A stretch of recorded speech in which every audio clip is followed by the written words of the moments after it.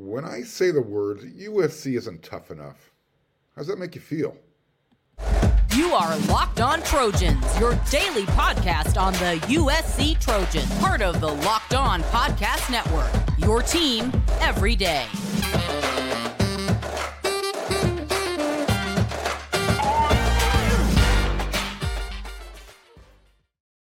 Fight on, everyone. I'm your host, Mark Hulkin, and thank you for making Locked On USC your first listen every day. Whether you're watching on YouTube or wherever you like to download your podcast, we are free, and I really do appreciate your support. If you want to become a free subscriber on YouTube, it's really easy. Just hit that red subscribe button, and then also don't forget to hit that thumbs up that like button. Both mean a whole heck of a lot to the show. And because Locked On USC comes at you Monday through Friday, hit that bell notification button. You will not miss an episode. Speaking of, this episode is brought to you by Bird Dogs. Go to birddogs.com/LockedOnCollege, and when you enter a promo code LockedOnCollege, they're going to send you a free custom Bird Dog Yeti-style tumbler with every single order. So I asked the question. I actually made a statement. Is USC going to be tough enough in 2023 to win the tougher schedule, win tougher games against a much tougher schedule than what they had last year?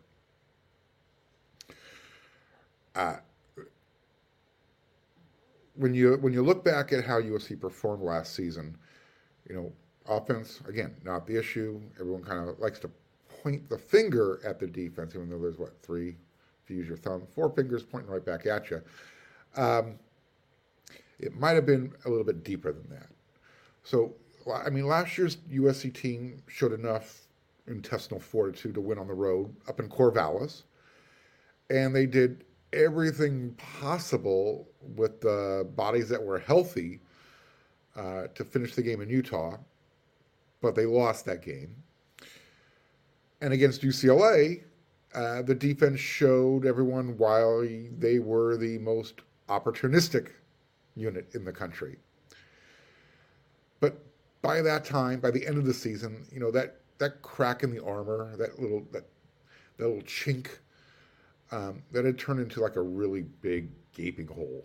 Everyone knew what USC's issue was. So when the wheels came off the bus in Las Vegas, USC's second loss of the season, and then their mental toughness kind of took a knockout punch in Dallas against Tulane in the Cotton Bowl. The question becomes now, for those players that are returning from last season, will those experiences help them? I would hope that those losses and that pain that was involved, that at least lingers up until the Utah game. Because that's, I think, when we're going to find out how tough this USC team is.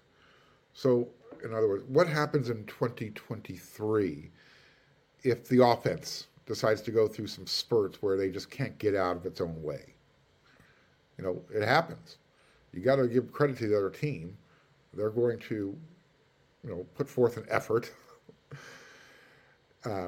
Will USC's defense be able to carry the team until Caleb Williams and the offense can get things figured out? I think everyone, for the most part, agrees and anticipates USC is going to score points, and a lot of points.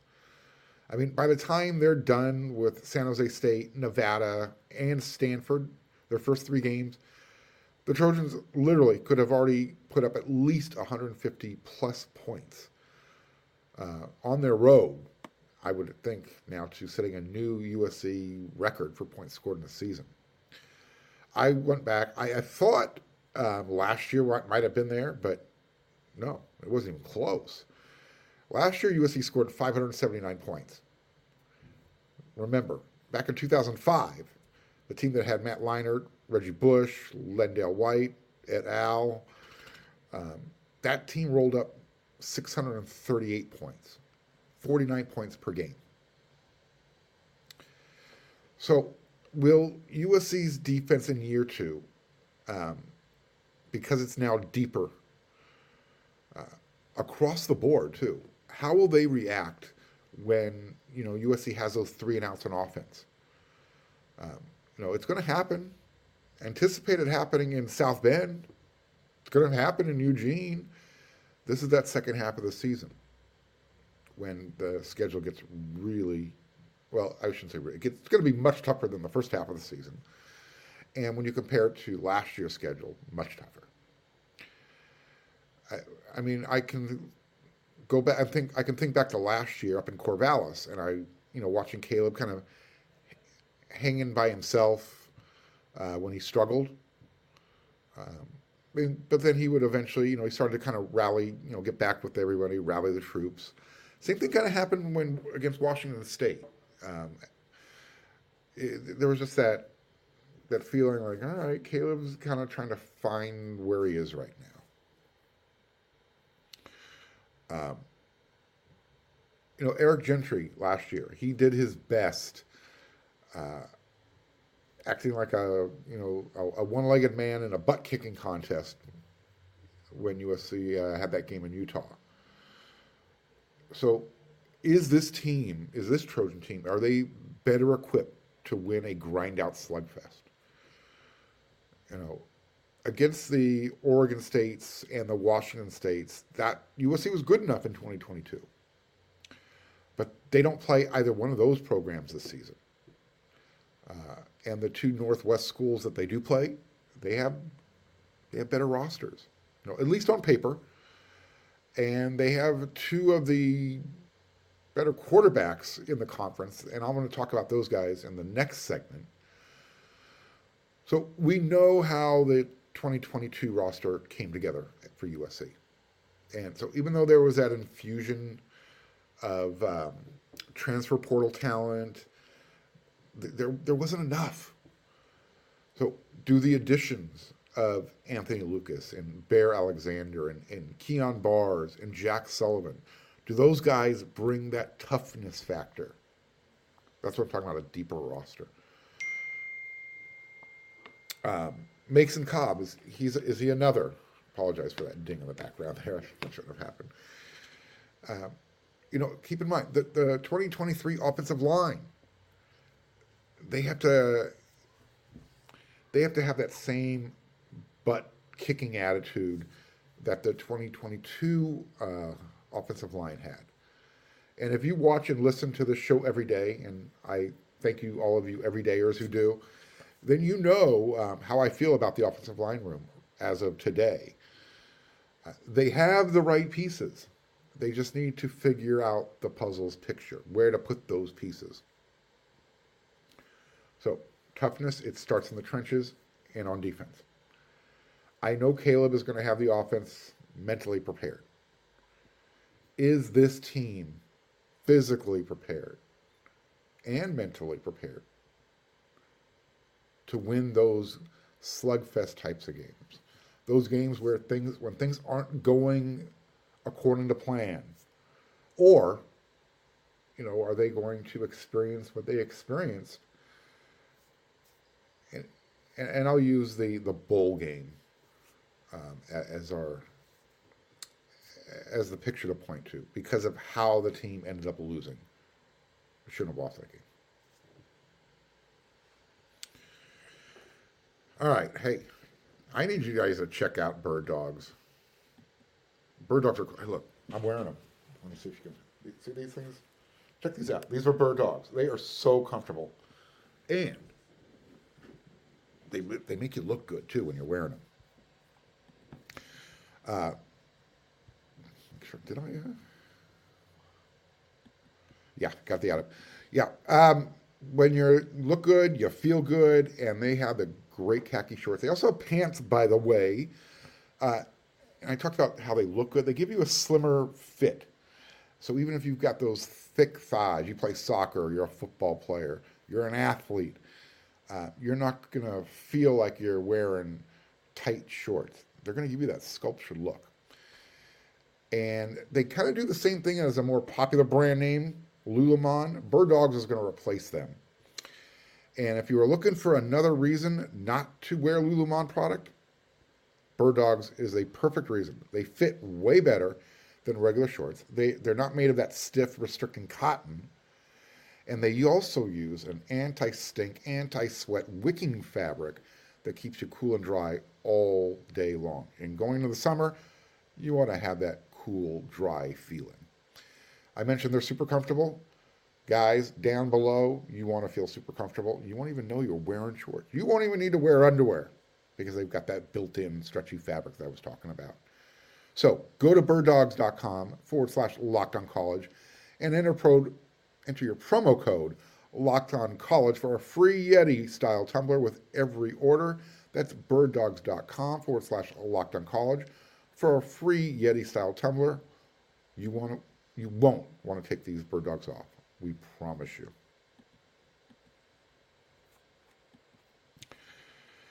So Caleb Williams is the number one quarterback in the country. And that means he's also the number one quarterback in the Pac-12. See how that works? But how would you rank the number 2, 3, 4, and 5 quarterbacks, not in the country, in the Pac-12? There was a Locked On Network poll asking the host this same question. Rank the top quarterbacks 1 through 5.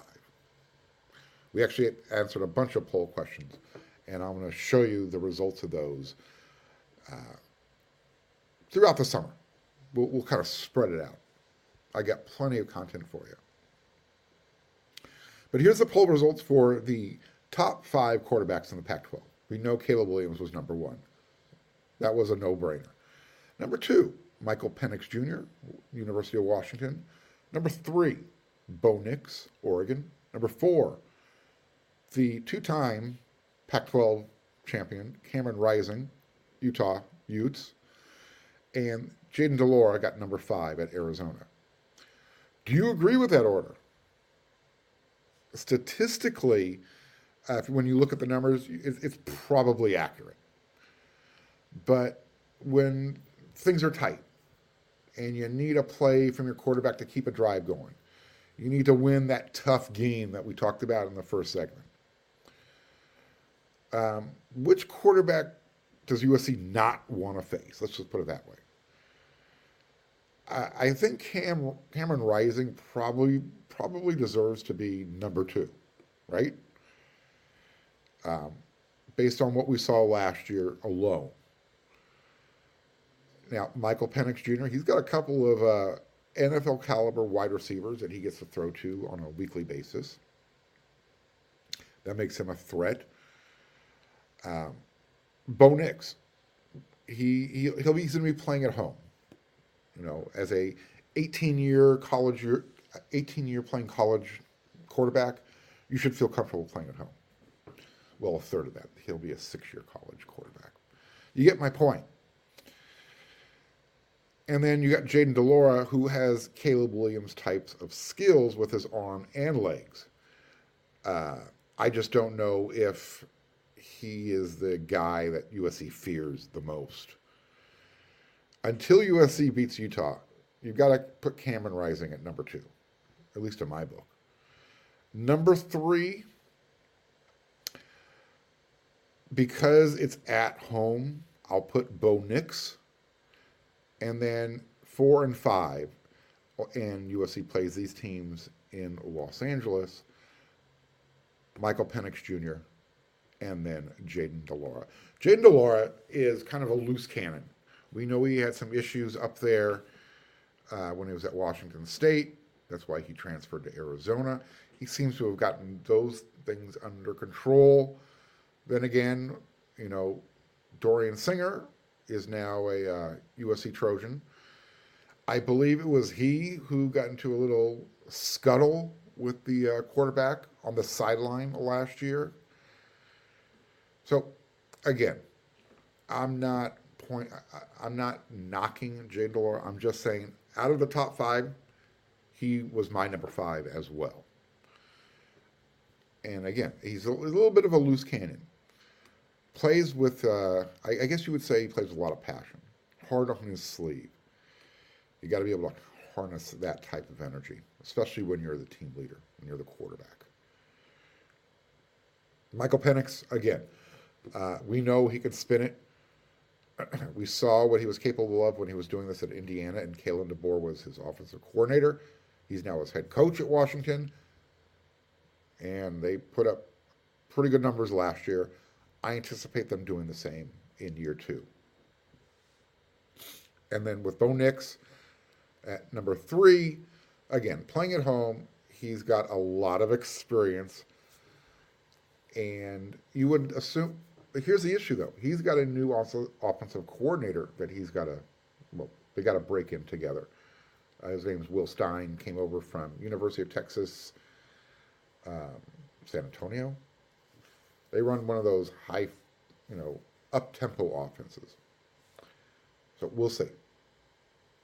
Again, Cam Rising, though, he displays that toughness. He's, and almost to his detriment. He gets hurt often. If you remember last year when USC played, Jordan Lockhart knocked his helmet off.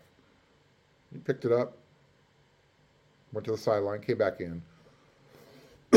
But he plays quarterback with a linebacker mentality, and you got to be able to kind of balance that out somehow. That's why he's the type of quarterback that I think scares, at least maybe that's the wrong way to describe it. If you've got 3rd and 5, if he doesn't throw for the first down, he could run for it, and he's willing to sacrifice his body. That's the type of quarterback that typically gives USC problems. The mobile quarterback. And you add in that physicality, toughness factor, man, it's a whole nother dimension. So, what do you say? Give me some feedback. Who are your number 2, 3, 4, and 5 quarterbacks in the conference? That was the way the Locked On hosts voted. So, you got any arguments? Take it up with them. Or, you can take it up with me. Give me some feedback.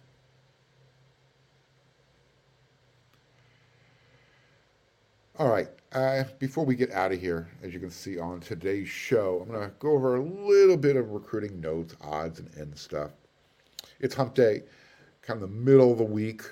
Not a lot going on, but there's a little bit that I can feed you, kind of keep your appetite satisfied until the next episode of Locked On USC.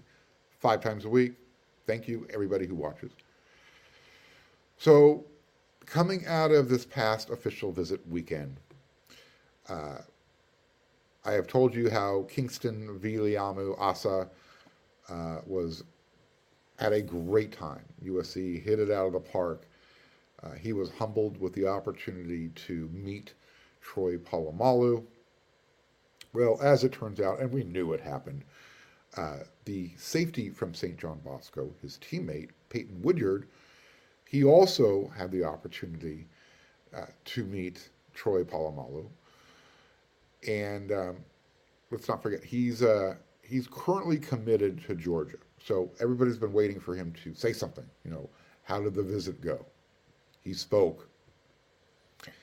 And since he spoke, everyone's trying to do their own, interpretation of the, reading of the tea leaves.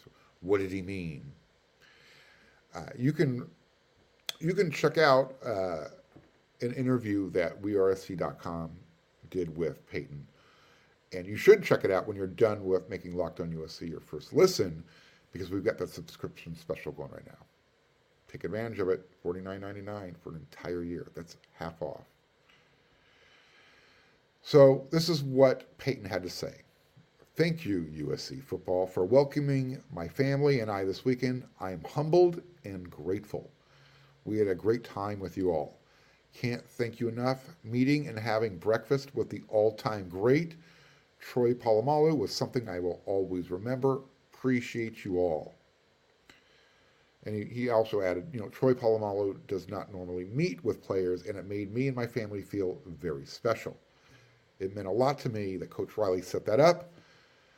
He was able to provide invaluable information about being great on and off the field.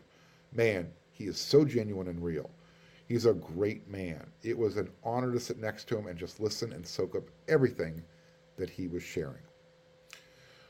So if you watched yesterday's episode, I told you about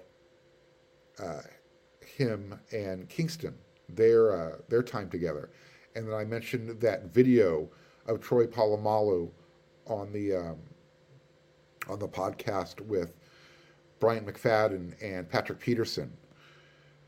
Go check out yesterday's episode. You'll understand it. Great stuff. This is Peyton reinforcing what I was telling everybody about on this on Locked On USC. So it's great to hear it from the horse's mouth, so to speak. And again, now fans are trying to kind of decipher, his thank you, because it wasn't all ooey gooey gushy, like, ooh, I'm ready to commit. How, in other words, fans are comparing it to the first official visit weekend that, again, yielded 5, 6 public commitments. You only had 2, and this was more. These 2 guys. Remember, USC wasn't the favorite going in. They've been working and building that relationship and establishing themselves and opening their eyes. They have their attention now. Now they just, they have some tough decisions to make. Peyton, again, he's committed to Georgia. He's got to be very careful what he says publicly. He's got to temper that enthusiasm, especially if he's considering flipping. He's the type of guy who might want to tell the Georgia coaching staff, hey, thanks for everything. However, he still has another official visit on the books to go to Ohio State. He's going about it the right way. Other stuff that I'm being able to kind of bring up to date with you this week. I'm going to be going to the Elite 11 finals. They are in LA, and I'm going to be there. There's actually 20 guys competing. It's no longer the Elite 11. It hasn't been for quite a while. So 20 guys competing for the best quarterback in the 2024 class. 18 of these guys who are going to be competing are already committed to other programs. The 2 who are not, one is from California, Elijah Brown, Mater Dei. The other, his name is Trevor Jackson. He's from Florida. Now, here's an interesting note. Out of these 20 quarterbacks who are competing, Georgia has 2 commitments. And Dylan Raiola actually committed after Ryan Polisi, who's also a 4-star. So here's the question. Can Kirby hang on to Ryan? Or is he there until signing day? I'm not saying I'm hearing anything. Don't go, oh my God, Mark on Locked On USC is hint. I'm making a suggestion. It's really rare to bring in 2 top-tier quarterbacks in the same class. That's why I'm asking the question. Something else that was kind of odd. Only 2 quarterbacks from the state of California made the cut in the Elite 11. One of them, Julian Sayin, who is committed to Alabama. And then I mentioned Elijah Brown, who's uncommitted, but most assume is going to choose Stanford when everything is all said and done.